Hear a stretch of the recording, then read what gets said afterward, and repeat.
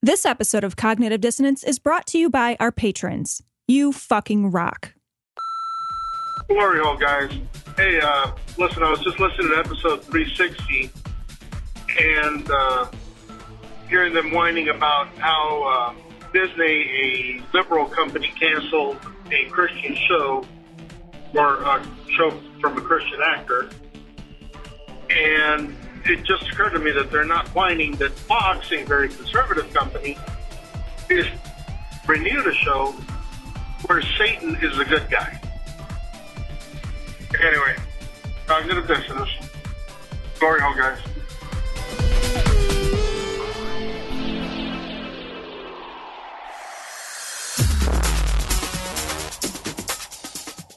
Be advised that this show is not for children, the faint of heart, or the easily offended.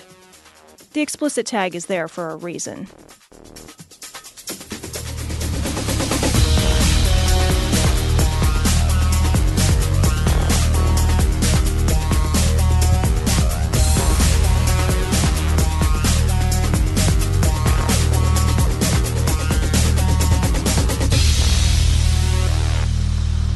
Recording live from Glory Hole Studios in Chicago, this is Cognitive Dissonance. Every episode we blast anyone who gets in our way. We bring critical thinking, skepticism, and irreverence to any topic that makes the news, makes it big, or makes us mad. It's skeptical, it's political, and there is no welcome mat. This is episode 362. Let's go with that. Let's just do that. Of Cognitive Dissonance. I don't actually know if that's accurate. I don't know if it's accurate either. This is an episode for certain of Cognitive Dissonance that we are recording today. Edit point. And we are fortunate enough to be joined this evening by Gail and Daryl from the Recovering from Religion Foundation, Institute, Center. What is it? What is Foundation. Let's go with Foundation. Right, all right. I like Institute, though. Can we make it an institute? I don't know. You'd have to have a. What do you have to do? Like a journal or something. You have to. I'm going to say Recovering from Religion Institute. Okay. Like, you got to change your name because I like it better and just. It's like the Dharma Initiative, you know, like, oh, it should be an initiative from the Recovering from Religion Initiative. Well, if it was an institute, then you guys could be institutionalized. Yeah. Oh, we should be. We certainly should be. We absolutely. Well, welcome to the show. Thank you so much for taking the time out this evening to come on. Thanks for having us. Oh, thanks. Of course. Nice. So I guess, you know, for our listeners who may not be aware, tell us a little bit about what Recovering from Religion is as an organization. Sure. So you know that Recovering from Religion was founded by Daryl right here with me in 2009, because Daryl had the vision and the foresight to see that there was a need for folks as they begin their journey of doubting and questioning and working their way through this. Oftentimes that's accompanied by a lot of baggage, and it needs a little bit of time and space and freedom to process through. And Daryl saw the need for that. So when he established Recovering from Religion, and he could speak for himself, but when he established it, I don't know that he had exactly an idea of what we needed, what we could provide, but we have grown over these last years to what we are today. And so I can let Daryl tell his part of it, since he's actually here on with us.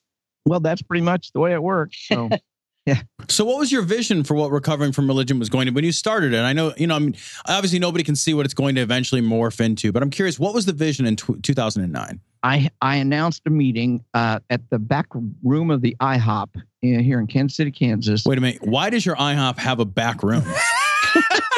What the hell is going on in your IHOP? Because I know what the back room of the video store has. Wait, I mean, I've heard rumors. I don't know. I haven't verified that. Well, you just showed your age because there hadn't been any videos. I know, right?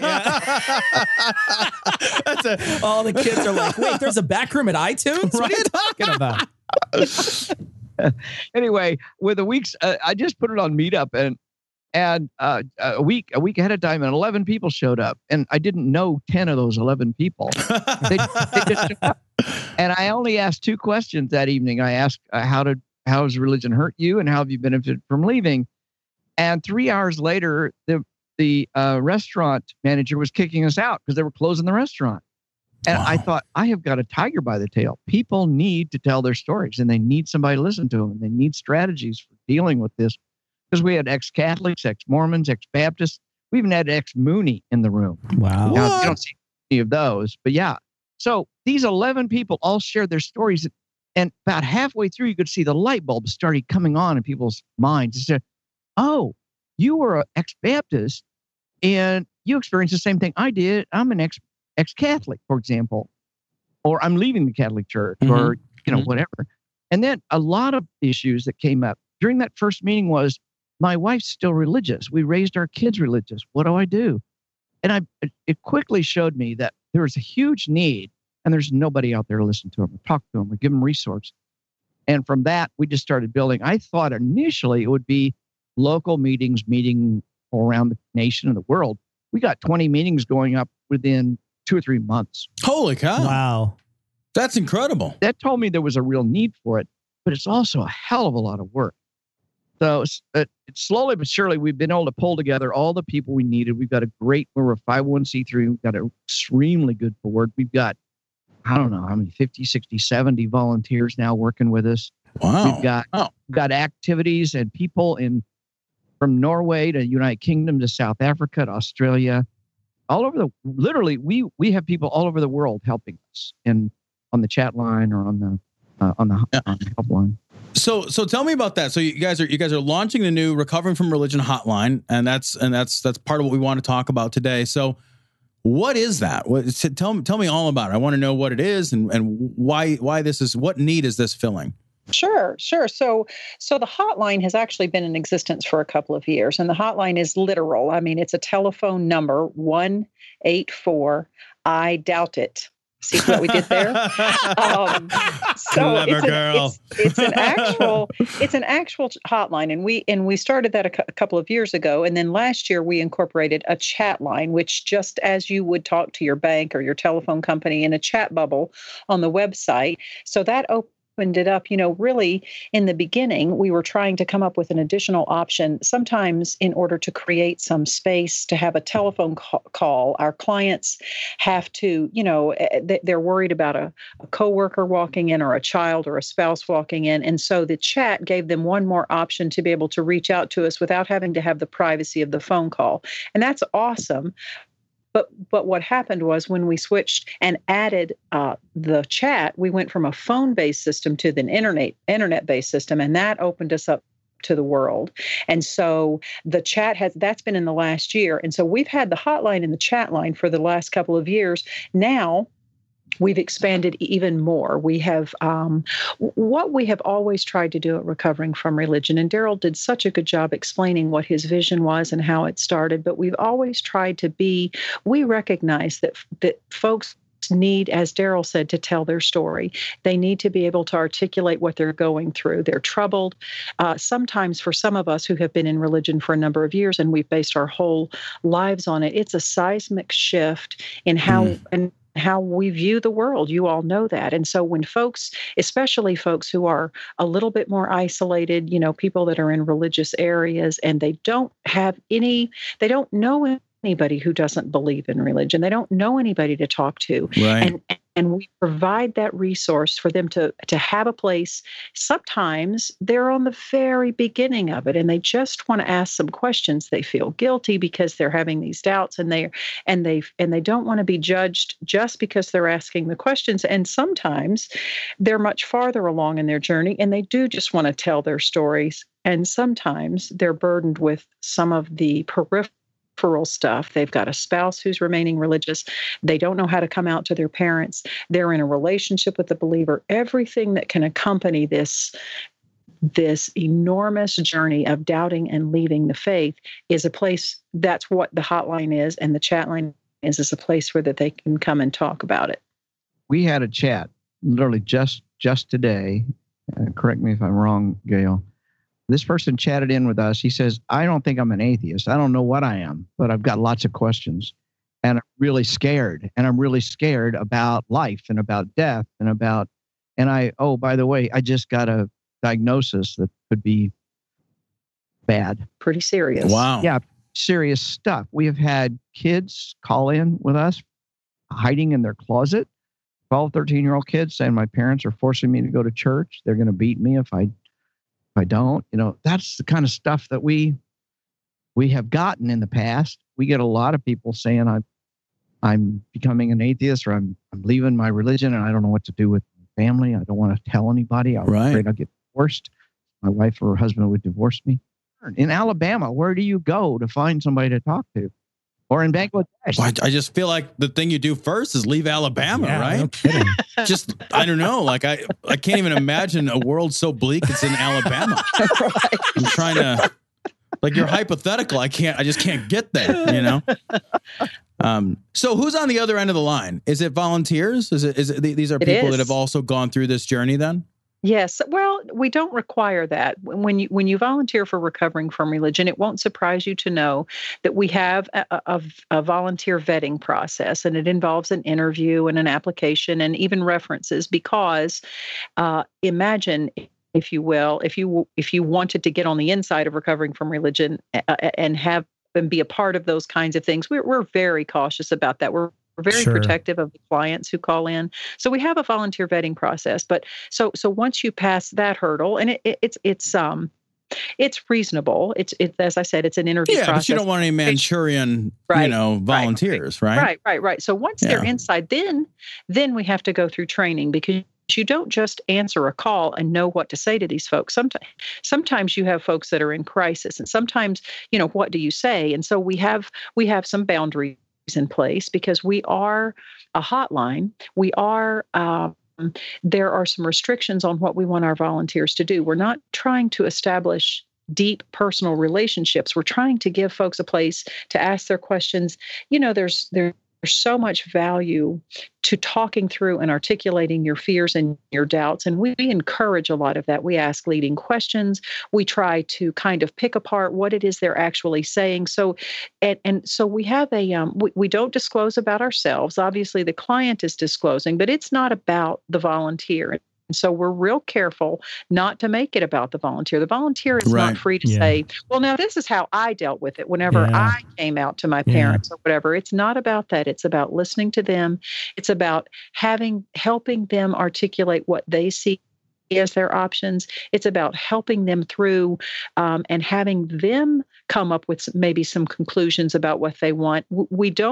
It's also not a deconversion process. We are not in the business of that. We are trying to we're trying to help them on their journey at their own pace with their own questions. Whatever conclusion they come to, we want them to do that. So we're not trying to say, okay, well, take the next step. That this isn't real or anything like that. That is not what we're about. We're about helping them and assisting them, helping them think, helping them develop their critical thinking skills, helping them examine where they are, giving them, and the other thing that we have is Recovering from Religion has a vast collection of resources. We've curated these resources over the years.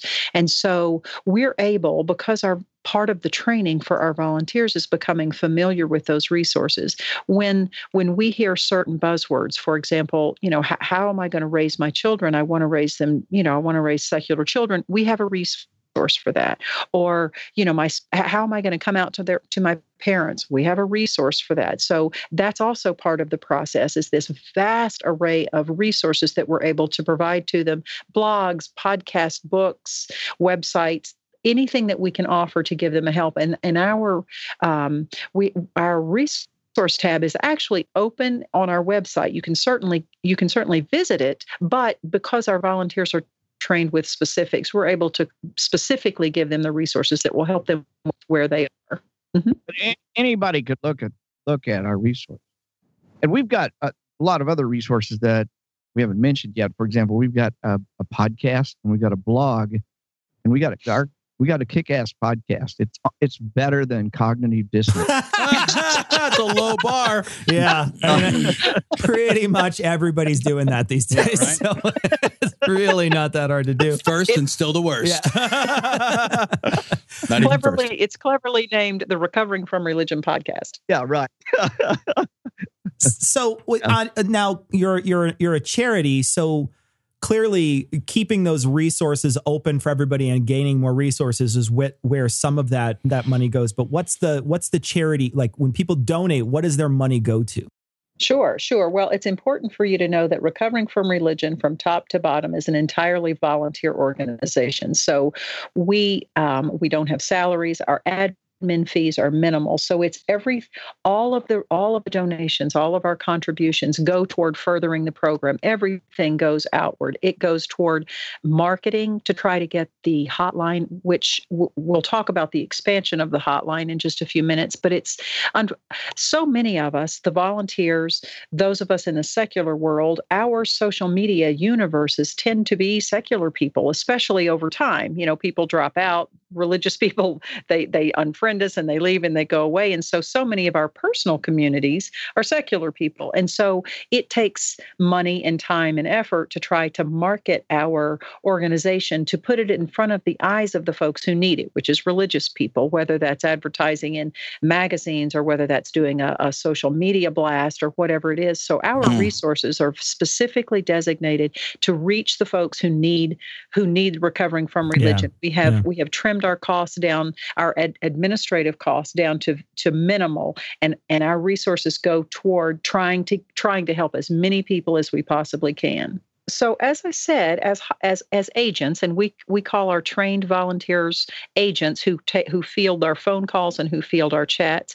I mentioned before that we have certain restrictions. We don't have any self-disclosure. We're not a deconversion process. We don't give a lot of advice and counsel. We're trying to lead the clients toward that. But we have found over time, when we have our calls and our chats, there's still a piece that's missing, particularly for our isolated folks. And that is to be a part of a community. And there are some folks who are fortunate enough to live in areas. We have, as Daryl mentioned, we have recovering from religion support groups. That's another prong of our programs, so to speak. And so in many cities, we have a recovering from religion, a real-time support group that meets once a month, real-time at Starbucks or wherever it is that they meet, and they talk and they get their stories out. And if you're fortunate enough to live in one of those cities, awesome.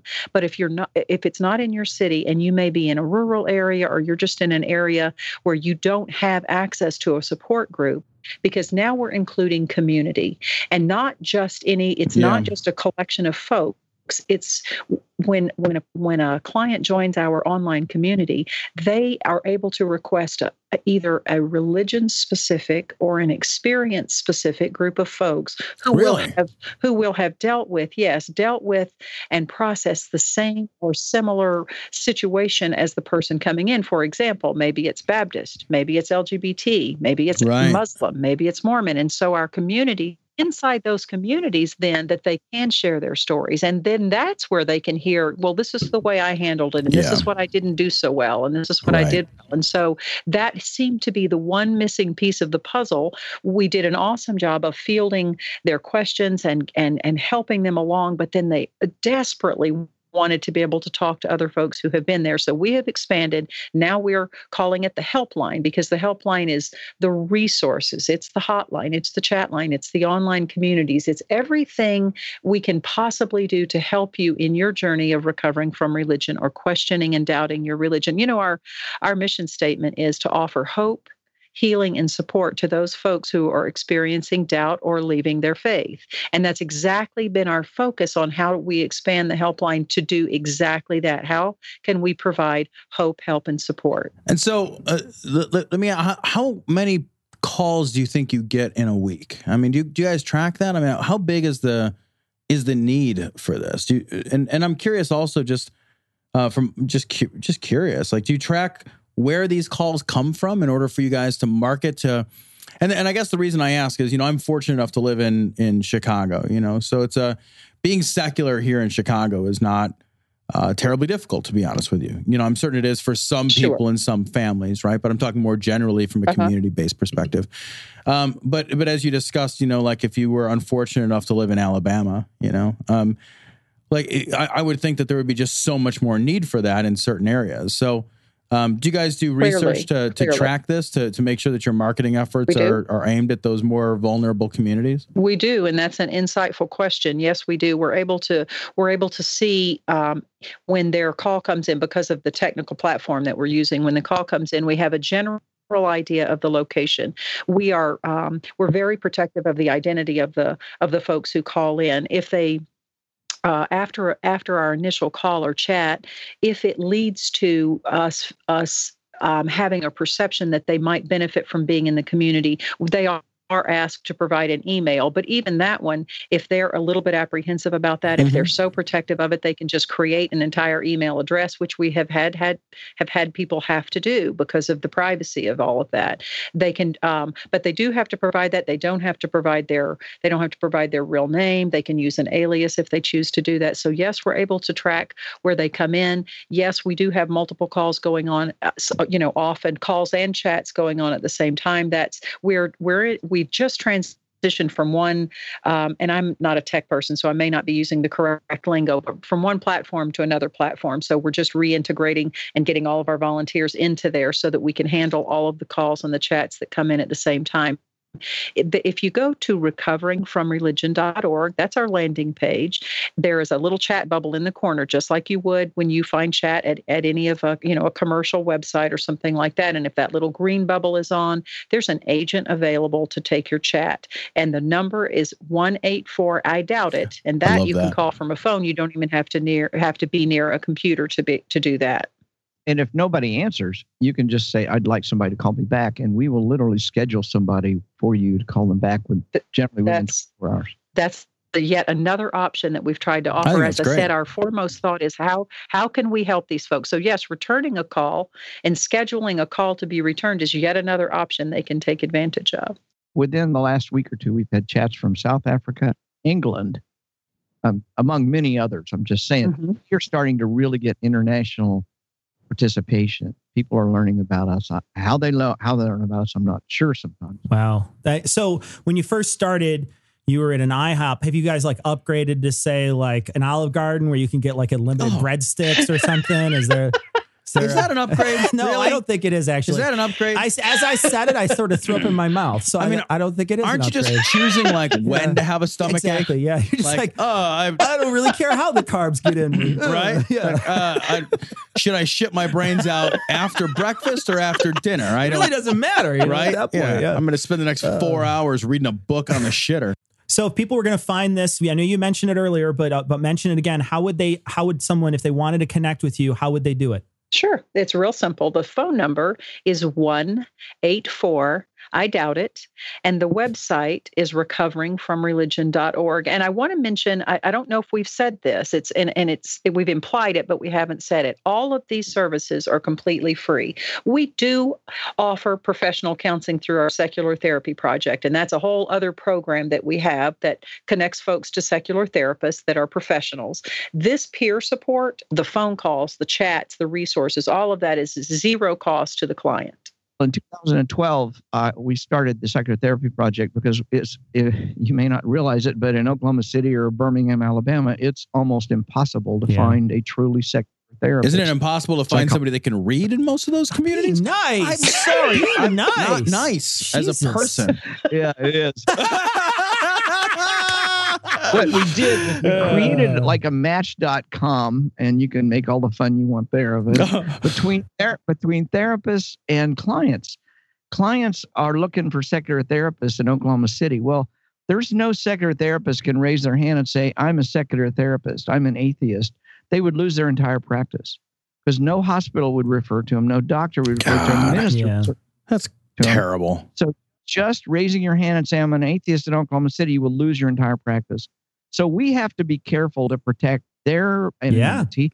Yeah. On the other side, clients are seeking therapists. They can't go online and say, I want a secular therapist in Oklahoma City. Everybody you look at will say, I'm a Christian therapist or I'm a spiritual therapist.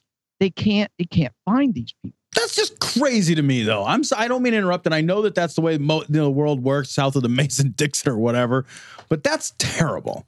That's just terrible. You would be surprised at how many Christian counselors there are in Chicago, Illinois. Oh, I'm sure. And I'm sure there are. But finding secular would not be terribly hard, I don't think.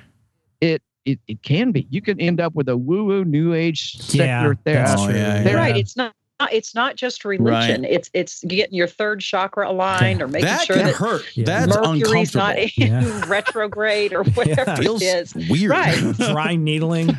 Hey. Yeah. You call it whatever you want. But So when you go online to, like, I've done online dating in my past. Yesterday is your past. Really? Well, within the last month. Let's just put it.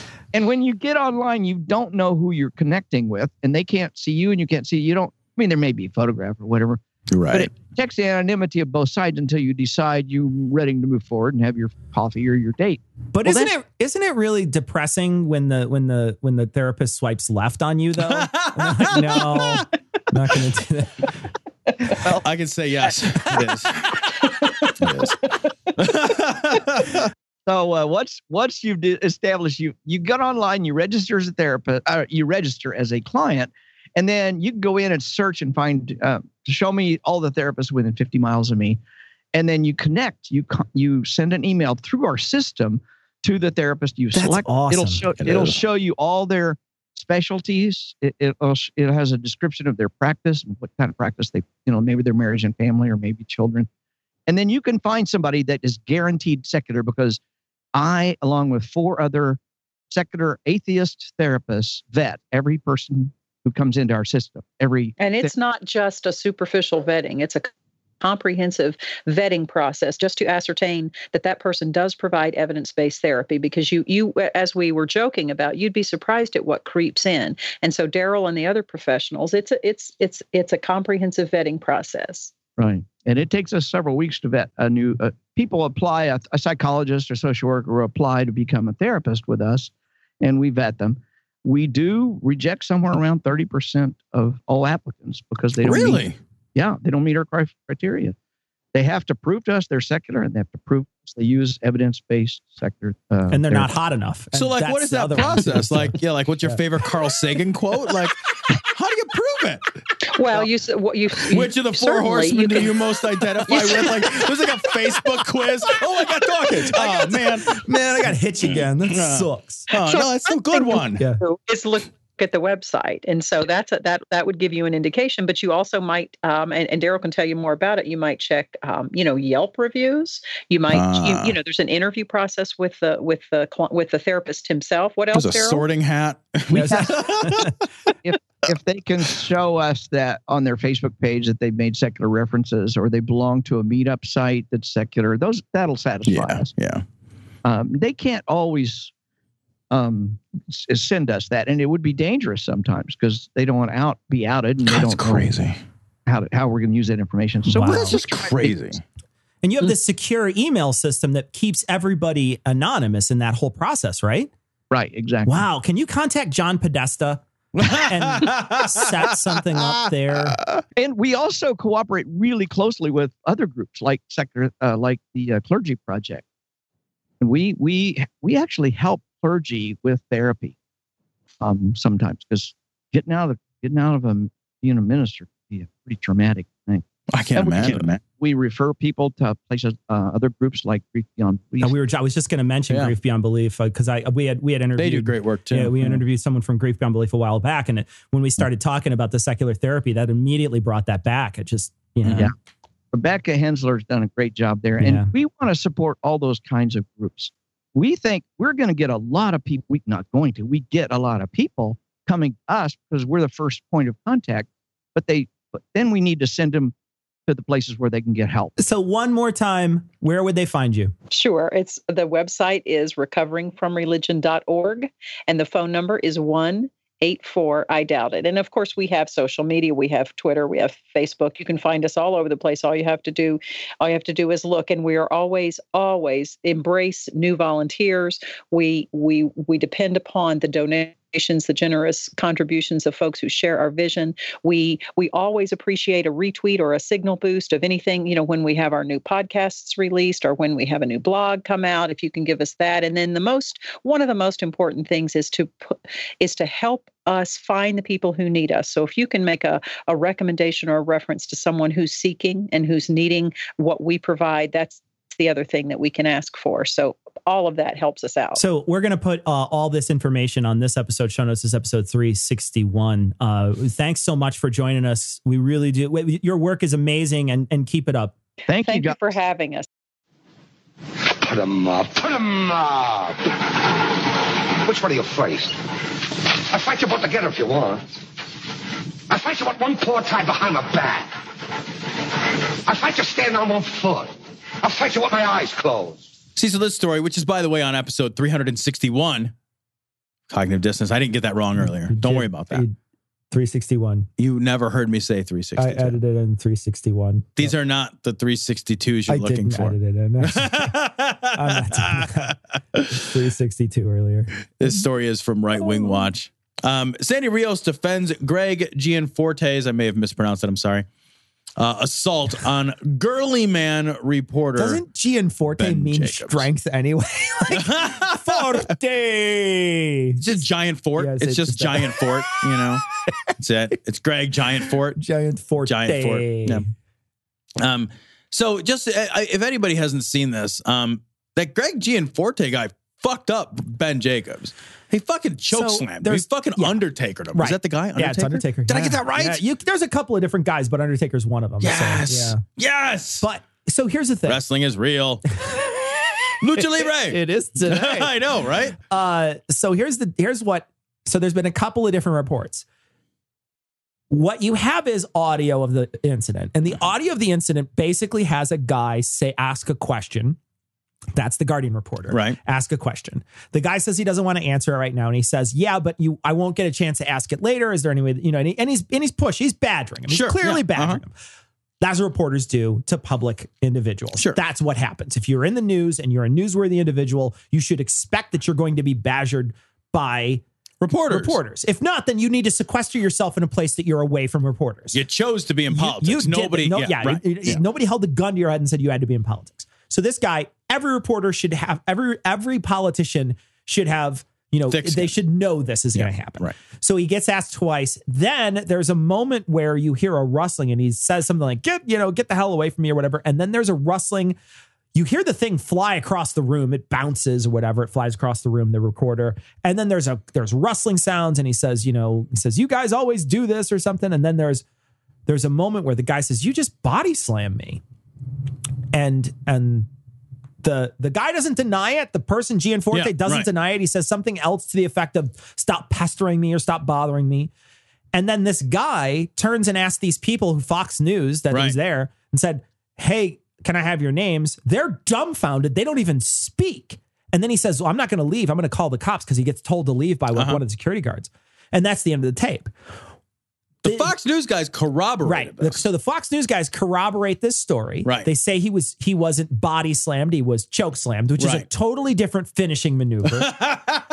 And then this guy's camp, before Fox News corroborates it, though, comes out with a version of the story that he shoved the recorder in the face of the guy, the politician. The politician then grabs his arm to push it away.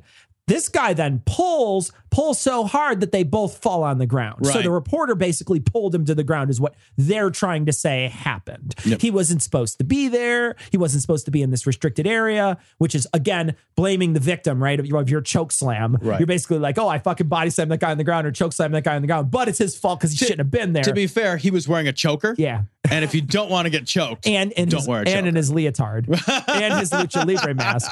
And those are all indicators that you need to be choke slammed. I actually do think if somebody shows up dressed as a wrestler, you do get to wrestle them, right? I feel like if somebody just busts in and is like, dude, and they got the fucking mask and everything, and they're making, you're allowed to go off the top rope. Right. You can do the people's elbow. I feel like it's more than that. You're expected to. It's not just allowed. Exactly, right? It's like, I don't know, like you're at a wedding, you got to dance, right? Exactly. So anyway, so that's what happened. That's the backstory on this reporter being assaulted by this guy. And it was assault because he got charged with misdemeanor assault. Yeah. So why is that misdemeanor? I don't know. You're in Montana, and I think you actually have to shoot someone. But and one of the things that was in Montana in order for it to be actually like a felony assault. I think one of the things that was suggested is that it might have been a misdemeanor assault charge because the sheriff is a known contributor to Gianforte's campaign. Oh, he's his wrestling manager. He's the Don King for Greg Gianforte. He's Undertaker's like guy, the pallbearer or whatever. Right. He used to follow him around. Pallbearer was his name, I think.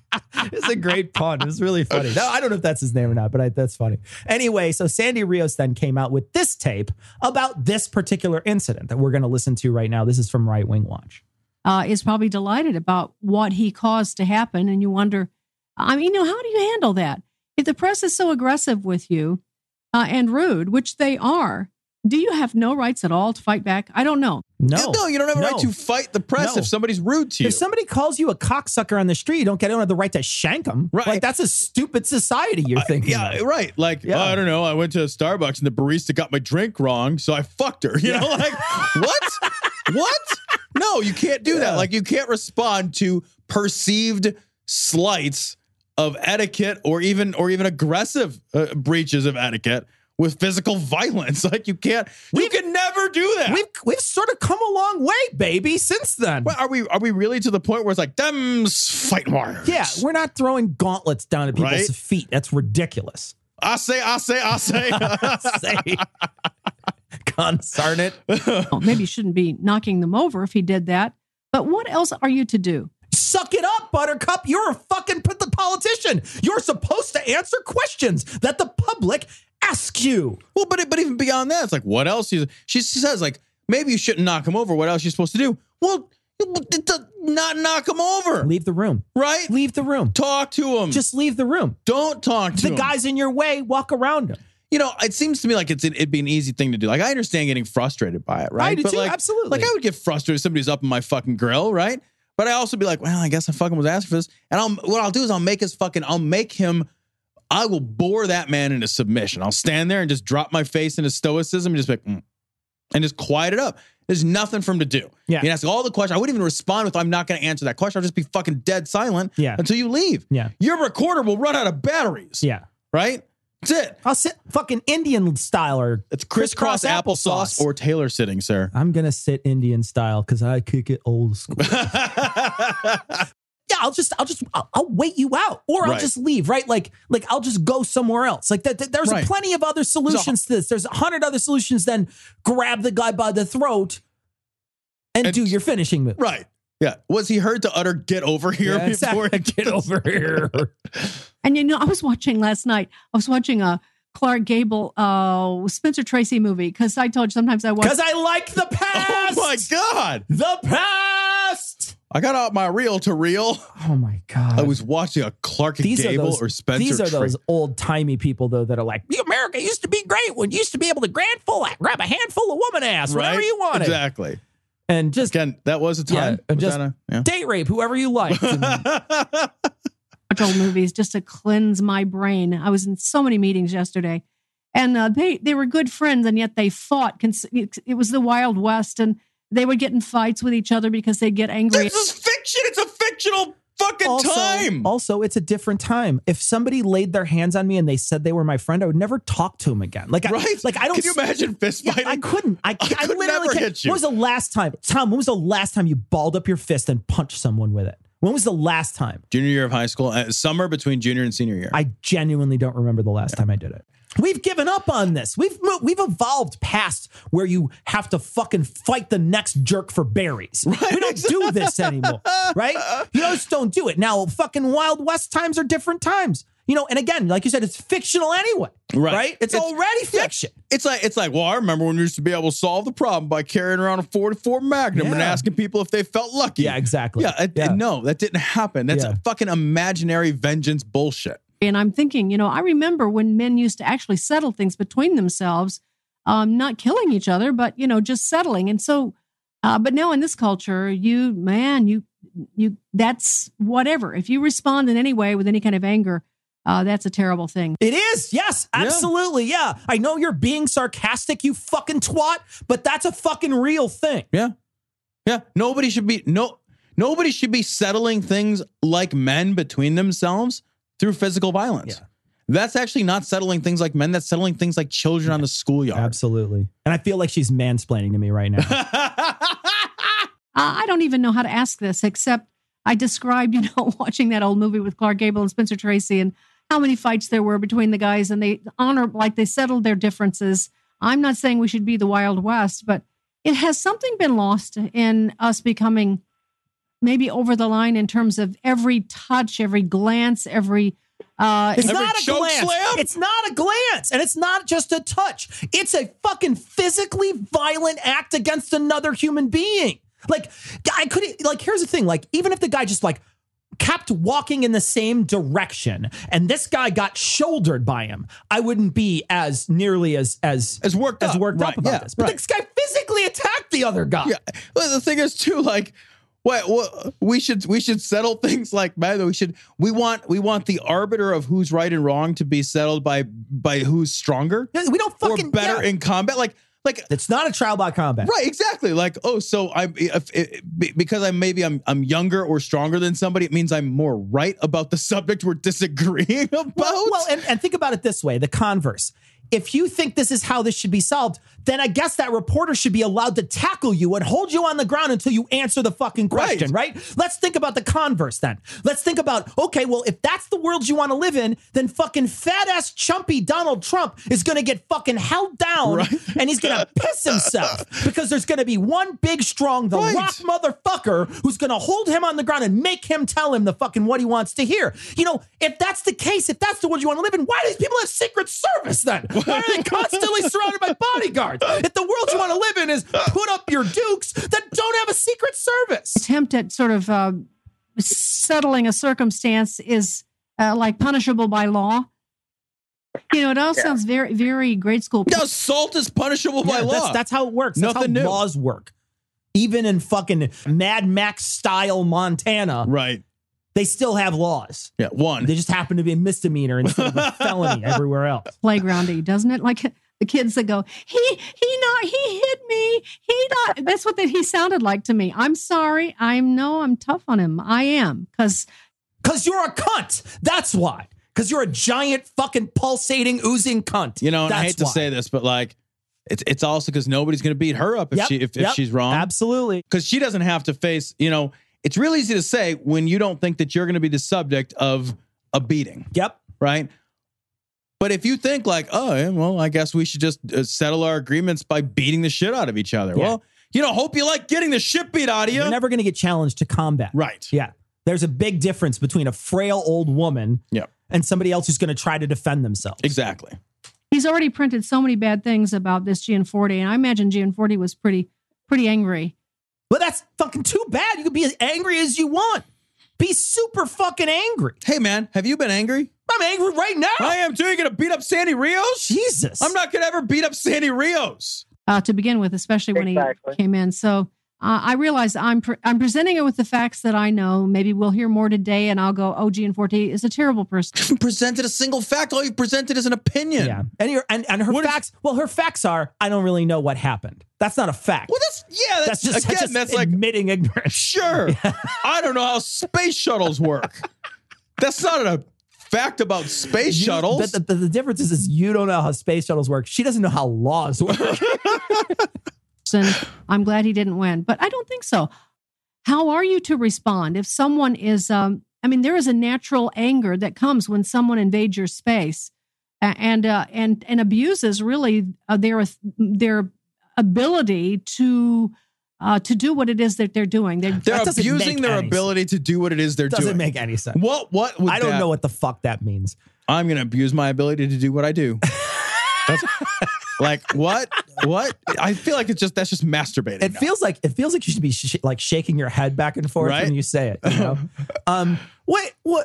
What you're saying here is that you think that guy got up in his grill and invaded his space. Well, again, so what? Yeah. Just being in someone's space, if you have to put your hands on someone else first. And even in the fucking released statement that Gianforte's fucking camp released, the release statement is he put his hand on the reporter. Right. He is at fault. That's why he was charged with even a misdemeanor. Right. It's because he put his hands on the other guy. You can't do that. We don't let people do that. Because the excuse can't be, I beat him up because I was angry. Because he was in my space. That's implied. It's implied that's why. Like, that. Right. Well, yeah. I beat that guy up. Well, were you angry? Yes. Well, let him go. He was angry. What else was he supposed to do? Control his temper like a big boy? Well, was he a Nazi and were you Dan Arrow? Because then we'll let you off. Gone across a line. And it seems to me like this may have been what happened with Gianforte and this Ben Jacobs. But William, what do you think about men fighting? Do you think that we've lost some ability to settle things on our own by having this kind of girly man response and this litigation and calling the police instead of just settling it? Isn't that insulting to women to call somebody a girly man? I think it is. You're saying that if I am girly, that makes me less than? Doesn't that you don't want someone to be like my gender? I'm weak and shitty. Like, what? Like you've managed to insult everybody with that comment. Ready to stick it in the glory hole? Get links to their Facebook, Twitter, and if you still use it, Google Plus account at their website, dissonancepod.com. If you need to be all discreet about it, contact them by email at dissonance.podcast@gmail.com. Or you can call and leave a ransom message at 740-74-DOUBT. That's 740-743-6828. Want to hear Cognitive Dissonance commercial free and gain access to exclusive content, including full patron-only shows? Head to patreon.com/dissonancepod and become a patron to support the show on a per-episode basis. Love commercials? Not ready to become a patron? Give the guys a 5-star review on iTunes or Stitcher. Or tell your buddies in the drunk tank about the show. We want to send a big sloppy glory hole to all the patrons and people who rate us. You fucking rock. So Cecil, this story is from Right Wing Watch. This is our least favorite shoe. Theodore Shubat. Victims of Manchester bombing were pro-sodomite sluts and whores. What's worse, a shoe bat or a shoe spider? Which is worse? Because the bat, for sure is in there because it squishes. That's true. Yeah. That's true. It's hard to tell because once you've got the spider in there, then you have to swallow the shoe bird to catch the spider. The fly is always assumed. In there. Yeah, the fly is assumed. My stomach is essentially a fly strip. I just fly in there. I just keep my mouth open all the time. What I do is I make sure to eat an entire food chain in sequence. Repository for dead flies. It's essentially my stomach. You're like the Amityville Horror if you get opened up. It's just like, what the fuck was he doing? Is that a plague of locusts I hear? Or is that Cecil coming by? All right, so the shoe ban is just mean to little kids. Yeah. It's just remember the youngest kid to die at that concert, at the Ariana Grande concert, was an 8-year-old girl. 8-year-old, yeah. He's about to call her a pro-sodomite slut. Yeah. I want to say, too, and I'm being, in all seriousness now, we visited Manchester. It's a beautiful city. We had a wonderful time. It's a beautiful city. The people were incredible. And they were nice. They were good, nice people. We had a great time there. We not only got a chance to meet people from Manchester itself, but from people from all over England and all over the world when we went to QED. And we had a wonderful time. And it wasn't just people from Manchester, but every time we ventured out, every time we traveled somewhere inside that area, I never felt like anybody was ever rude or mean. Oh my God, no. I had just a wonderful time there. It's a beautiful city. It is a beautiful city. And I was absolutely moved by how many people came out for that vigil. There was just, the street was packed. You could not fit another human being on that street. And you're just so saddened by this turn of events, clearly perpetrated by somebody who is linking themselves to Islamic extremism, to awful, shitty, terrible ideas that deserve no quarter in the marketplace side of ideas. They're awful, shitty ideas. And the religions that propagate them are awful, terrible things that have twisted people's minds into blowing themselves up to hurt other people. Any set of motivations that can encourage you to attend a concert primarily full of preteen girls, and set off a bomb designed to do set off a bomb, period. But specifically a bomb designed to do the maximum amount of carnage and damage to fucking children. Yeah. I mean, what kind of a fucking horrifying monster of and any set of ideas that would encourage or condone in any way, even in the slightest way, any set of ideas that could possibly allow for that to be anything other than an evil. Yeah. Just have no place in the world. Those ideas have no place in the civilized world. They should never be considered, respected, tolerated. Absolutely. I'm 100% with you. And this is clearly a calculated attack to hurt the morale of the people of that country, to further divide that country behind pro and anti-immigration, to further cause a rift among the people there, so that it destabilizes that country. Yeah, that's what they're trying to do. That's the intention of these kind of goal. acts. Right? Their goal is to destabilize. Their goal is to make you afraid of the other. Their goal is to make you live in fear, to constantly be checking. That's what they want. That's the goal of all these people. That's how they want this world to work. They want you to be afraid. And those people who stood out there at that vigil, not afraid, basically looked and said, fuck off.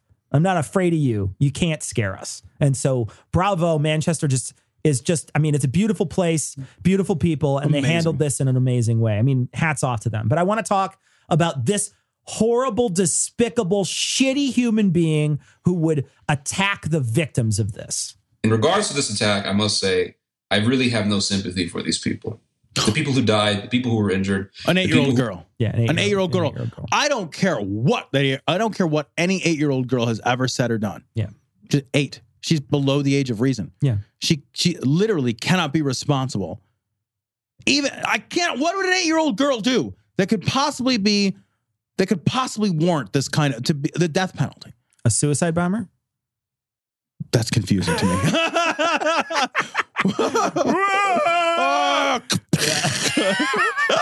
You scanners. No, even still, it's not her she's fault. Manipulated right? into manipulated that her shit, whole right? life. Of course, we're kidding.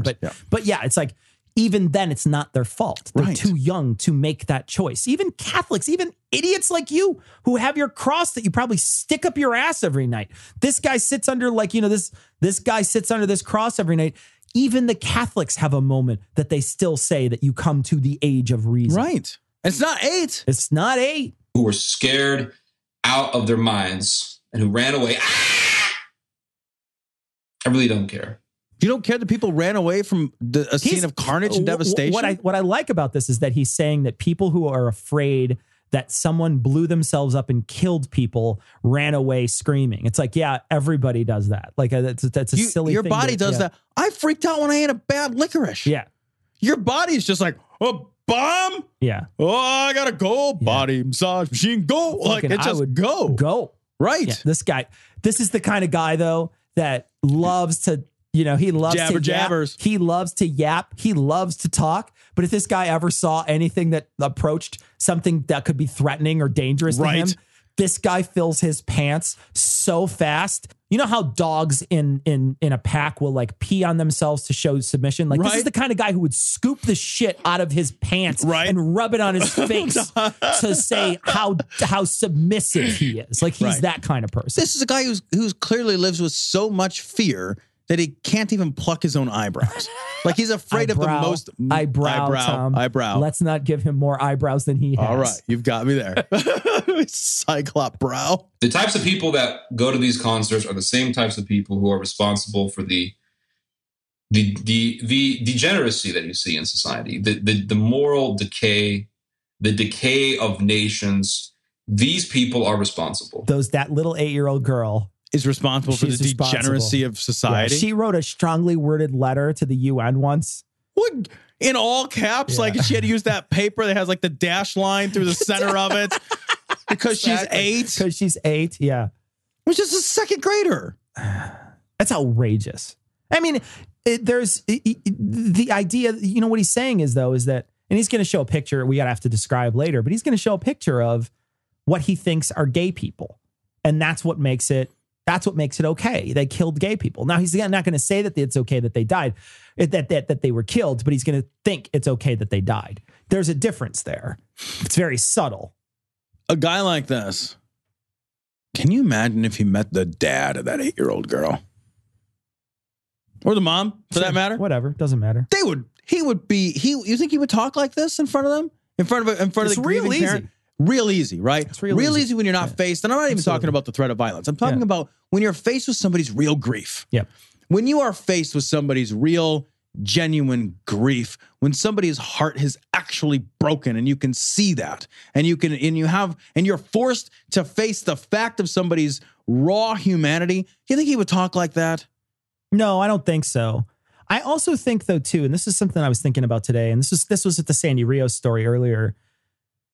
You know, we have this, and this could be just a total tangent, and I apologize, but it's something I was thinking about. So we have this, when we talk, you and I talk, and when I talk to other people, at least people I know, we're all sort of wowed by an underdog story. We're all like, the underdog story, the underdog story. We all kind of, we root for the underdog. We root for the underdog. Why do we root for the underdog? Because we have empathy, right? Because that's what causes people to think, I want the underdog to win, is that they're empathetic to the position that they're in. That, you know, to be in that position would suck. You know, nobody believes in you. You don't believe in yourself, et cetera. And then you wind up, you know, overcoming the come odds. from behind, overcoming all the odds, that, right? It's one of the best ways to come. Okay, all right. No, sure. Like, I like the sprinkler, but however you want to do it is fine. Am I selecting a group of people to surround myself that agree with me? Because look at Trump, right? Yeah. I know Trump played the underdog card, but he's also a bully. Yeah, and he's an overt, that's interesting. He's an overt bully, right? He's a bully of a human being. We watched today how he bullied one of the guys out of the way just to get his picture taken. Yeah. Right. You know, and if you're a Trump supporter, I don't know how you defend that set of actions that he did today as not him trying to be a dominant, shitty asshole, right? That's the only thing you can, I don't know how you look at what he did today. Well, I did read some comment threads about that out of curiosity, and people were like, good, America first. Well, yeah, okay, and exactly right. Like that echoes my point. Exactly, which is if they did try to defend it as like, oh, it was a joke, it's clearly not a joke. You can see his face crinkles, his old fucking shitty, gross bully face crinkles when he tries to grab the guy. Right. He's clenching his teeth and he's trying to use force. You can see it happen. So that's all bullshit. But the other option is the good, right? Good. I'm glad he did that. I'm glad he pushed someone else around. I'm glad the leader of our nation is pushing other people around physically, right? That's a populace of people that don't have that level of empathy that I have or that other people have. Yeah. They don't care about universal health care. It would never occur to them. And it would never occur to them because they only care about people that came out of their vaginas and out of their dicks, right? Those are the only people that they care about. I have a question about this. Could we then realistically use Cool Runnings as a litmus test? Like if you watch Cool Runnings and you're like, know. Or do we have to use the Mighty Ducks? I would stay away from Cool Runnings because can a racist be empathy? Have empathy? That's true. We got to get rid of the black. What about Bad News Bears? Bad News Bears. Could you predict somebody's political leanings by their reaction to Bad News Bears? I say you do Brian's song. Or what's that movie where Hilary Swank breaks her neck? Oh, $1 Million Baby. $1 Million Baby. Do that one. Yeah. There you go. Sorry, spoiler alert. In $1 Million Baby, Hilary Swank breaks her neck. It's kind of the whole plot of the movie, actually. Whoopsie. I think Rosebud is the sled too. I'm just letting you know. But it occurred to me when I was thinking about that bullying, like, because she's like Sandy Rios in the previous story is clearly talking about bullying other people, right? She's saying that's okay, that it's okay if you have to fist fight to get your way through it. You know, this guy clearly has no empathy, right? There's no empathy. And is there a connection, right? Is there a connection between these people that have no empathy, that are rooting for the bully, that don't care about other people? Is there some I don't know. connection there? Do you think, and I don't know, we're just speculating, but I'm curious, like, honestly, like, do you think this guy has no empathy because he has the benefit of distance? Distance erodes empathy. It does. I think you're right. Yeah. So do you think people like this have less empathy because they have greater distance and they're able to maintain distance through, you know, by engaging the world sort of through distance related media? Almost voyeuristically. Yeah. You know what I mean? Like he's not participating in the world. He's commenting on the world. He's seeing stories and I don't like this train of thought we're going down. Burn them all. They go to these concerts dressed up as whores, dressed up as sluts. They're pro-sodomite. They're pro-divorce. They're pro-infidelity. So far, I don't see any problems. Right? Like, I don't see, and that's the thing is, right? How on earth could an 8-year-old be any of those? An 8-year-old is pro-divorce. An 8-year-old is dressed like a whore? Right. An Wow. 8-year-old is pro-sodomy? I mean, maybe if you're in one of those countries with trafficking. Andy Wilson lives over there, doesn't he? How does an 8-year-old relate to any of that stuff? She doesn't, right? She can't. Pro-divorce? An 8-year-old is pro-divorce? Man, daddy lives across town. That's awful. They have no interest to defending the culture and the morality and the tradition and the faith that Europe once had. They have no interest at all. Well, they're not European. Yeah, First of all. Yeah, I mean, they're definitively not Europeans now. They Brexited the fuck out of it. Yeah, well, and also, does that fall on an 8-year-old shoulders? I don't know. Does keeping the faith fall on an 8-year-old shoulder? Right. Like, everything you're saying is ridiculous at its face, period. But it's even more ridiculous when you think about the victims of this crime. Right. It's a silly thing to even think about adults having to keep this same weird stormtrooper culture you have going through your fucking head. In his mind, like a preteen girl has to defend the honors of a traditional society? They want evil. They want decay. They want sodomy. They want Sodom and Gomorrah. Nobody wants Sodom and Gomorrah. Nobody wants evil and decay. Some people do want sodomy. Who cares? As long as everybody involved in that transaction is pro-sodomy, then fucking who cares? And if you're totally into it, go to our sponsor, AdamEve.com. There's all kinds of things that you can put in your butt. You're going to need some lube. Or help you to get in the butt, or make sure that the butt feels good. You know, there's lots of things that you can do. Just go to AdamEve.com. Enter Gloria at checkout. Gloria at checkout. Get a free gift. 50% off of almost any order. You'll get a swing. Get a sex swing. You get a sex swing. I mean, there's a lot. You have a lot going for you here. Right. And you could have a lot going into you as well. Let me show you guys some examples of what I am talking about here. All right, so let's look at some of the people who went to the concert. So he's going to show a picture of victims. People. So there's 2 victims on the screen right now, and I'm going to describe what we're seeing. We're seeing a boobie. What do they call those? Bobbies? 2 bobbies. That's what you call police officers over there. Oh, they have different names? And then they don't call them coppers? And then they have a woman, a young girl. I don't know how old she is. She's in a tank top. Maybe in teen. She's a teen plus. And she is in a tank top. And you can see the shape of her right boobie a little bit. No matter how indecently she were dressed. It doesn't matter, right? So I just want to be very clear that we're not on that. But I also want to say, like, there's nothing indecent about the way she's dressed. It's a pretty average looking top. She's just a woman in a tank top. In a society that does not care, mostly, unless you're a crazy uptight Christian. Right. There's another picture on the guy on the right. He's got his arm. Oh, there's a guy in all black with glasses. There's a guy in white with a black shirt. It looks like they took his pants off inside to work on him. And he's walking out with bandages on his leg in his boxers, right? So he probably did not go to the concert in his boxers, tidy whities. Right. He probably had his pants removed inside so that they could quickly bandage his legs, which are clearly injured in this photo. He's being helped out by a couple of individuals, one of which has a shaved hair cut with a pair of glasses. They're both a little overweight. The victims of the bombing, right? I'm not saying bombing is good. I don't agree with it. All right? I don't agree with it. So let's get that clear. But I'm totally cool with the results of the bombing. Yeah, so I don't agree with the bombing itself, but I'm super happy about how these people reacted, how they were killed, and I'm not sympathetic to any of them.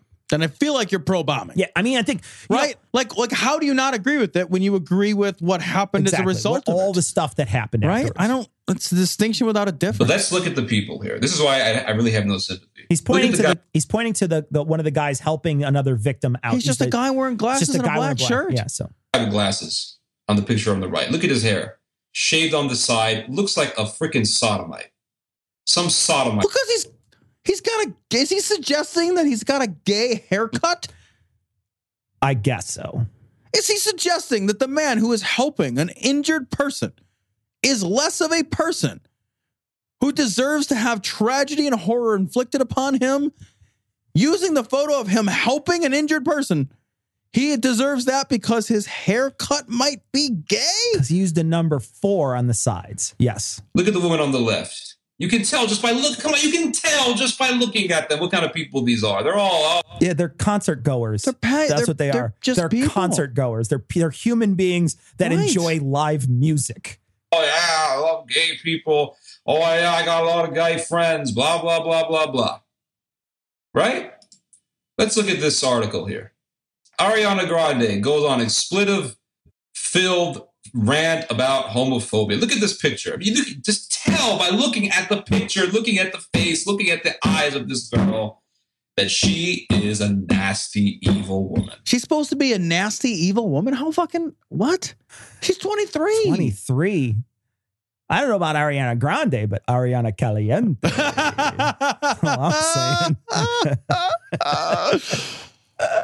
Yeah, she does not look like an evil person. The harlot of Babylon. Here's the thing, man. Like, what does an evil person look like? That is Theodore Shubat. Okay, you got me. Yeah. But like a unibrow dipshit sitting in his fucking mom's room wearing a fucking cheap polo. I would never look at Theodore Shubat and say you look evil, but I would listen to a 2-minute rant and say you're evil. Yeah, right. Because all you had to do was open your mouth. All you had to do was say your shitty, garbage, useless, outdated beliefs, and I immediately knew you were an awful human being. Something's genuinely wrong with you. Right. You're somebody who is someone who needs help more than anything else. Or you're just a provocateur who doesn't actually believe this stuff. You just want views. Yeah. Or he's just so afraid of his own sexuality. Doesn't matter. Both of those things, whether you're a provocateur saying this shit just to get views or you believe it, equally responsible for your hate-filled bigotry. Shitty thing that you said. Yep. It's not human intelligence. Tom, I don't want to spend a lot of time on this. I just want to do a little to Alex Jones here. All right. This is from Right Wing Watch. Alex Jones retracts comments accusing Chobani of hiring migrant rapists. It's a big claim. I want to read a little bit. Chobani's a yogurt company. They are. What do you use the rapists? Forget it. What do you use the migrants for? It's yogurt. Well, what are they out picking the yogurts? Well, it is Greek yogurt. Oh, that explains all the hair in it. Swarthy yogurt. So what we have is a LA Times report that says that he's going to settle a defamation lawsuit. I want to read a little bit of what happened. So Jones, it says in this article, Jones has a YouTube channel of more than 2 million subscribers, and he published a video and promoted on Twitter with a headline that read, Idaho yogurt maker caught importing migrant rapists. He targeted Chobani when a 5-year-old girl was assaulted. The story spread through right-wing media that the attackers were 14, 10, and 7 and were from refugee families. This false narrative pushed by Jones included the involvement of Syrians, rape, and urinating in the victim's mouth. Wait, did they rape the mouth and then urinate? I don't understand. Jones linked it, along with some unrelated cases of tuberculosis, to Chobani. All of it was untrue. A few weeks ago, Jones had dug in his heels when Chobani filed the lawsuit. And this is a quote from him. You just ran into a Texan, Jones. Hold on. You just ran into a Texan, Jones said. So get ready, because we are never backing down, and our audience is never backing down. And this is Jones from InfoWars. I just want to play this little clip for you. During the week of April 10th, 2017, certain statements were made on the InfoWars Twitter feed and YouTube channel regarding Chobani LLC that I now understand to be wrong. The tweets and video have now been retracted and will not be reposted. On behalf of InfoWars, I regret that we mischaracterized Chobani, its employees, and the people of Twin Falls, Idaho, the way we did.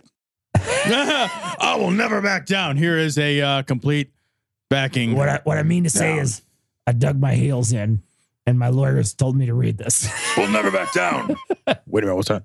Money talks. I just love, I don't have a lot to say about it other than, like, I love that he has to roll shit back, but I'm also kind of appalled that he can say shit like this and then get away with it. Because he essentially got away with it. And then, of course, are they dropping the lawsuit? I think so. One of the things too, that you can't, erase from the jury's mind they heard something. I know. Right? And isn't this just another example of big yogurt just steamrolling the little guy? Steamrolling them in their mouth. I'm pro-truth, not probiotics. God damn it. You want answers? I think I'm entitled. You want answers? I want the truth. You can't handle the truth. I love this story. Cecil. This is from churchandstate.com or .org.uk. I don't know. Zimbabwean pastor claims to have God's direct phone number. Here's why I love this story. I love the word direct in it. Yeah. I love the idea that, like, I love the idea that, like, when I call, I don't get God's secretary. I don't get God's voicemail. God doesn't just text me. We're not on some fucking messaging system. Motherfucker. Yeah. I got his direct line, not his indirect line. Because God is a telephone. What did God do before the invention of the telephone? I was just waiting for somebody to build one. I had to make Alexander Graham Bell. I got an iPhone 11 and a half up here. If you'd like to talk to God in English, who am I kidding? It's only English. It's only English. If you press any other keys right now, you'll be struck by lightning. Para continuar en español, go to hell. I think the worst part is when God drunk texts you. Right? Oh, Why don't you come back? I miss you. You're right. You miss so much to me. You so much to me. Do you remember when you used to read the Lord's Prayer?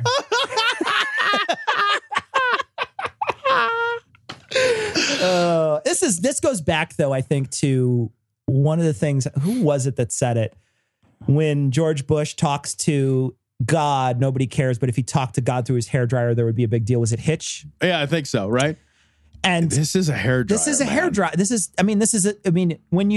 Everybody, it's not crazy that he talks to God. It's not crazy, right? Like, we live in a world, Tom. Yeah. Where if he were to say, I talk to God, no one would even blink an eye at the story. Right. Zimbabwean pastor says he talks to God is not a story. That's not a story. It's not a story. It's because he uses a device. I know. And because everybody else has the Bluetooth. And somehow, the more plausible way to talk to people across a long distance makes it less plausible. Yeah. That's the best part of it. Like, who assigned him the number? Like, the phone company is like, doesn't the phone company give you a number? I want 0000001. I don't want an area code. Well, I was going to say, what is his area code? I don't know. He's rocking the 845, motherfucker. Exactly. He's got his own. I'm in the 001 up here, bitches. It's actually a 976 number. You have to pay $2.99 a minute to talk to him. Maybe wait a minute. Maybe his number is 8675309. I'll tell you what. You call me a 976 God's hot. I'll tell you what I'm wearing. And it's always a toga. Yeah. You know what it is? For a good time call. Yeah. And then that's the number. Yeah. Sometimes I just go into the bathroom accidentally. I just feel a little horny right on the wall. I feel like there's a lot of lonely people that could use a helping hand, if you know what I mean. Yeah, it's got to be a regular phone, though, because a Bluetooth in Zimbabwe is like a literal Bluetooth. It's like your tooth is blue and it's going to fall out. Like, that's what it is in Zimbabwe. Is he trying to call? He's like, hang on, it's on the charger. Hang on.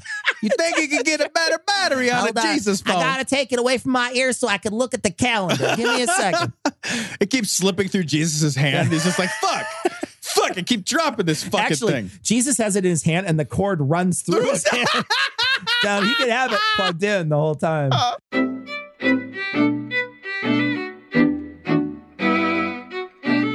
So we'd like to thank our most current patrons. Of course, we want to thank all our patrons for their generous support, but we want to thank our most current patrons, Emma, Benjamin, Carly, Tove, Christy Ann, John, JT, and Ben. Thanks so very much for your generous support. We did have another goal on there, and it's for me to quit my job. So Yeah.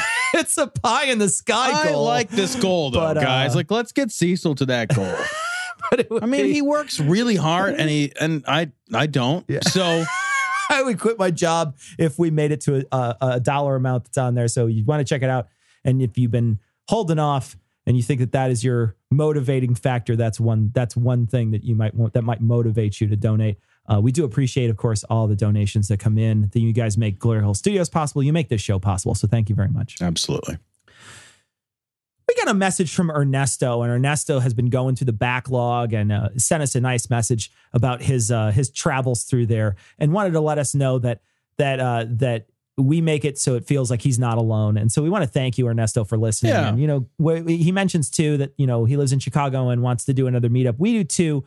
We got to get what we're hoping to do is do a meetup and try to plan it with one of the big atheist groups here. Maybe see if we can fly someone else in to give a talk and do a meetup as well at Lagunitas, because we had a great time at that Lagunitas thing, and that's such a cool place to go. It's a really neat venue. It's a cool venue. Yeah. So we're going to try to go to the Lagunitas tap room, but they won't let us do it. They won't let like just jokers do it. You got to be kind of a nonprofit, but we might be able to tack on to the coattails of one of those atheist groups or the humanist group here in Chicago. And if we can sweeten the deal by helping facilitate a speaker to come to town, maybe we can sort of bundle it all together. Yeah, and I think, last time we did something, at a public park outside. Yeah. And, that's a weather thing. In Chicago, you don't count on the weather. You don't. It was cold as shit. We had a lot of people. We had a lot of people, but it was still cold and shitty. So we definitely want to do something. We'll let you know. We got a message from Crystal, and Crystal sent in this story from the Washington Post. Anthony Weiner pleaded guilty to sexting a teen girl when then his estranged wife filed for divorce, like she should, when he's texting a 15-year-old. Well, what the fuck?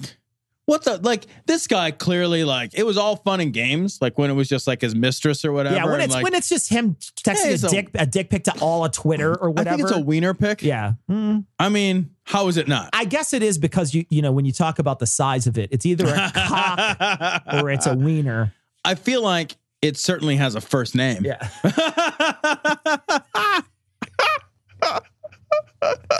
Wouldn't it be great to set up a GoFundMe to buy him an Oscar Mayer Wienermobile and deliver it to his home as a gift? That would be amazing. Of course, he'd have to notify all his neighbors about himself in that Wienermobile. Yeah. And I think you have to knock on all the doors. Do you have any young people here? I have to notify everyone in the neighborhood that I'm fucking a potential sex offender. If he had that, would it just be the Mobile? Just be the Mobile. Someone should make him batarangs that are just bent dicks that he throws This guy's he's a twat. He's a twat. And he bowed out because he doesn't even know how to use Twitter. So he shouldn't be in government. Get out of here. And you're a horrible person. You're a horrible person. You're sexting a 15-year-old. Right. Get the fuck out of here. Why does that grown man even have a 15-year-old's fucking phone number? Exactly. This is an interesting message from Javier. He says, people like Kevin Swanson think that the end state of socialism is Soviet communism, and the end state of homosexuality is sexual reassignment. That's interesting. I mean, I don't know if that's what he thinks, but I'm sure that there are some people out there that think that homosexuality and being gay is a stepping stone to eventually becoming trans or something. Right. Which is bizarre and belies a total lack of understanding of both homosexuality and transgender. Yeah. Because when you level up as a gay person, you become a cleric. That's how this works. You become And trans people are wizards when they level up. So that's warlocks? Is there a difference? What's the difference between a wizard and a warlock? It's how they want to be perceived, Tom. That's how. Okay. It's whatever they decide. It's whatever pronoun you use. It's their pronoun. They get to decide. Sorry, I didn't mean to offend Zay. We get a message from Dawn, and Dawn says that she's a lifelong atheist, but could have spent years at the Vatican. I guess there's the basilica, she said, is 30 minutes of action. Well, geez, Dawn, what are you doing in there? Man, 30 minutes of action. 30 minutes? I'll tell you what. I feel like I got 27 extra minutes. I'm just saying. 30 minutes. But I guess the Vatican Museum, which I missed. I was on a tour, right? So I did the thing that you do when you're an American and you don't know shit about shit. You take a tour, and that's what I did. I took a tour. I thought you were going to say eat a lot and criticize. I did do that too. Okay, all right. They're not mutually exclusive. No, they're not. Yeah. I did a tour that went to a bunch of different places in Rome in a single day. One of them happened to be the Vatican. Tom, we got a message about demons from someone with a lot of letters and numbers and dashes in their name. Yeah, I think that's super fancy. My guess is it's military because it's all just fucking acronyms. He says, during my deconversion, I looked through a lot of the Apocrypha, and it turns out the Abrahamics? There's hammocks involved? I'm much more interested. I love Abrahamics. They're so comfortable. They're made out of beards. It's so great. They're made out of Jew beards. An Abrahamic is made out of Jew beards. So it turns out the Abrahamics, Christians and Jews in particular, developed separate fields of study, angelology, and more relevant here, demonology. One of the classification systems they use for demons sets it up like a nation with Satan as the king of hell. There are dukes of hell, earls of hell, etc., and these are all command legions of lesser demons. So yes, they are supposedly demons with different amounts of power, and many have powers different from the others.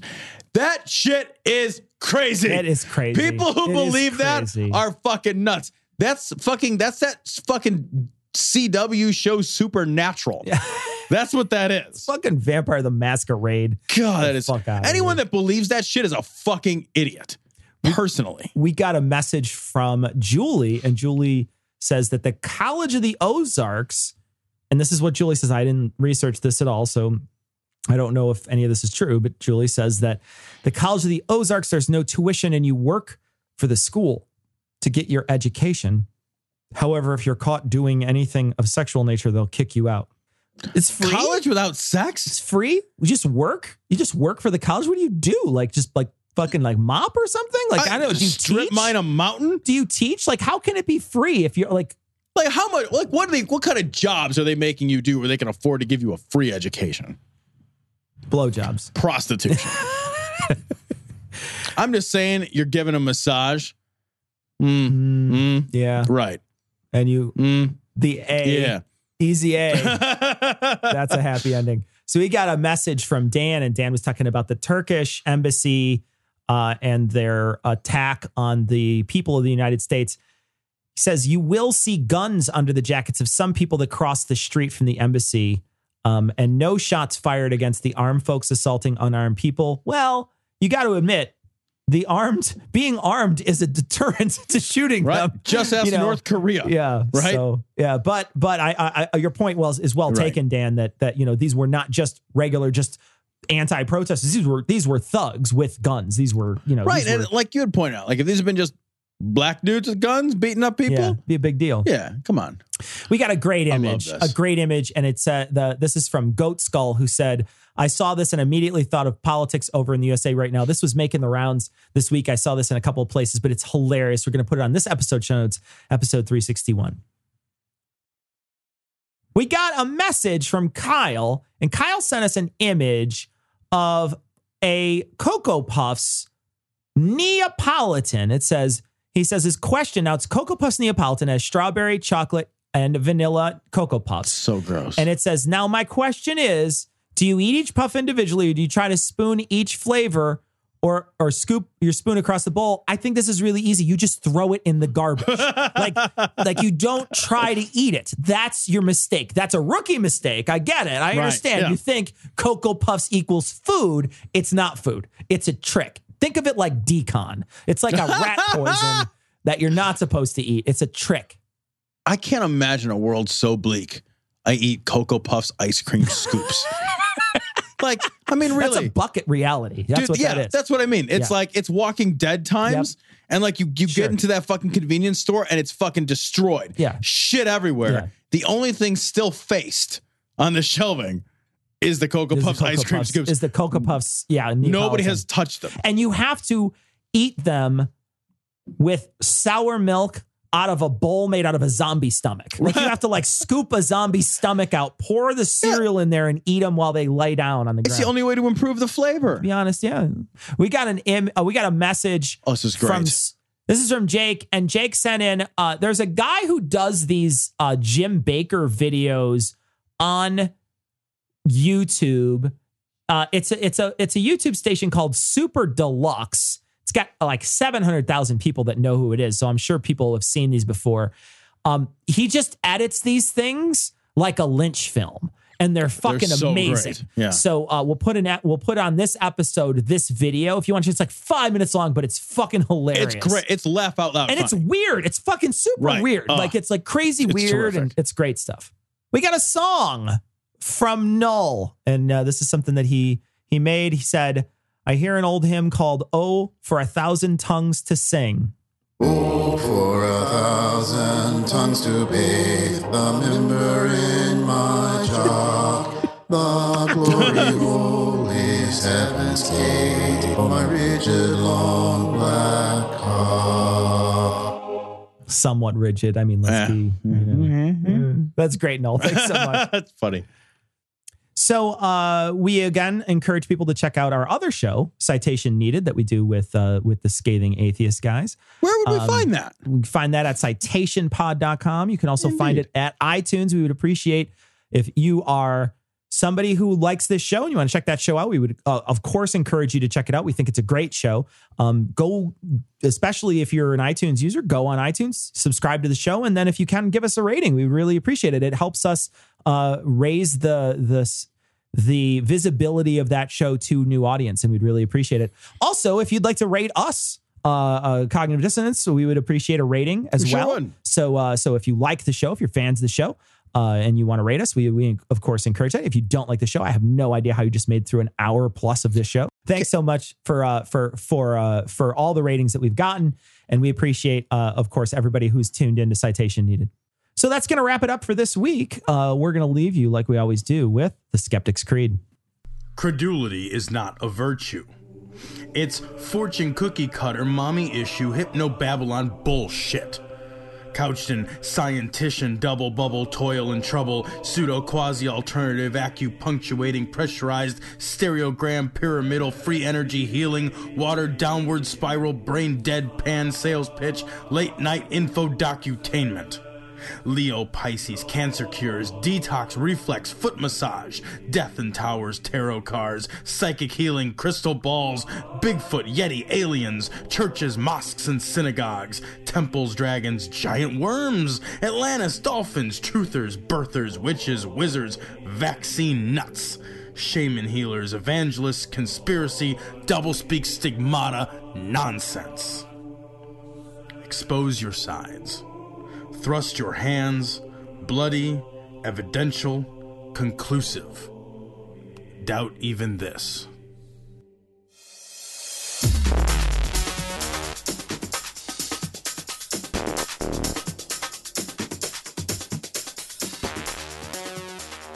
The opinions and information provided on this podcast are intended for entertainment purposes only.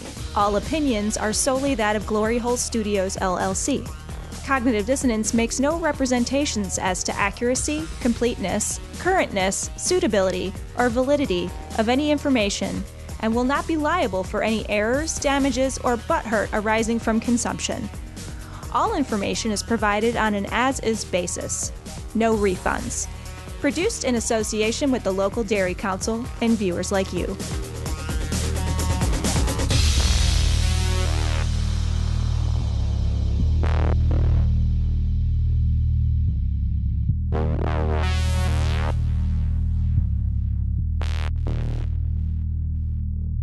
We had a listener, Lee, sent us two containers. Why would of you licorice. send two? I think one for each of us. Oh, I think.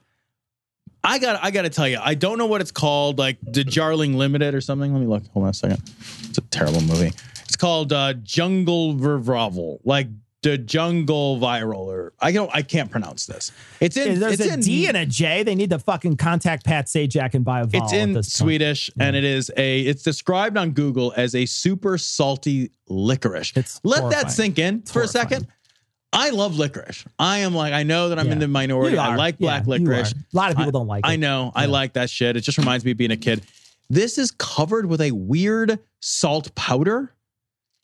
I spat it out. I had never behaved like this in my life. I got to describe this. Tom opens up this licorice thing and he pops one in his mouth. And then he literally convulsed, screeched, and then he spit in the studio, with a carpeted studio, he spit his wet, gross licorice out of his mouth onto the floor. Then he started licking the backs of his hands to try to get rid of the stuff. Drank 2 swigs of beer, screeched again, then licked his hands. I thought he was going to start cleaning himself like a cat. Like, you know, when a cat licks the back of its paw and wipes down its head. Like, I totally thought he was going to start doing that.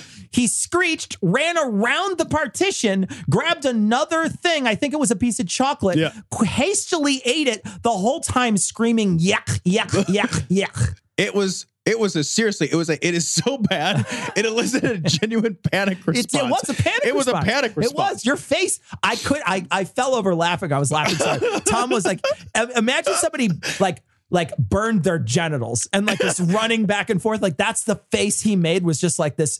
It's, you know, you're in shock, then there's horror, then there's disbelief, then there's bargaining. Like I went through all the stages of grief. Like, it's so bad. I Elizabeth Kubler-Ross that shit. It is that bad. Like there was it was like being a kid. Like, you ever remember when you were a kid and something like shitty happened and your mind just shut the fuck off and you're like, bah! And you just panic. I remember when I was a kid, I was climbing up a ladder to go on like a water slide that we had in our pool. And I got stung by a wasp on my hand.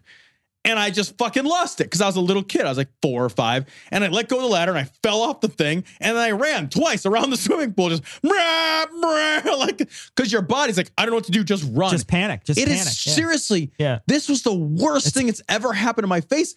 It shut my mind down. It's a panic inducing food. It is the worst. I can't overstate how bad it is. I am not fucking around. I would drink a container of eggnog before I would consume one of those. I had one right after Chew and swallow? Can you imagine chewing and swallowing that? So Tom had one, and then I was ready for a horrible experience. Tom was shocked by it. I was so shocked. Tom was shocked and awed by this candy. I tried it afterwards, and it was disgusting. Like, it was genuinely disgusting, but not shockingly so, because I saw how badly Tom reacted to it. So I tasted it. I was like, this is really awful. And I chewed it, and I didn't swallow it, but I tasted it. I got all of the outer coating of salt powder off of it. Touched the inner part with and I was like, this is not tasty or good or worthwhile, or actually it's scarring. And then I spit it out. Dude, it tastes like hobo ass. And then you gave me chaser chocolate right afterwards. You're just like, you need something. Yeah. And it's not even good chocolate, but it's like, you're gonna need that. Was bad. That was genuinely bad. That's a challenge food. It is. It's one of those things that we should save just to have people try it. Yeah. Well, it'll never go bad because it's a sugar food coated in a salt food. It's an apocalypse food. That will last. Yeah. That's Jim Baker. But can you imagine opening one of the buckets and it's just that? Yeah. Well, that's a Ragnarok food, right? That's what that is.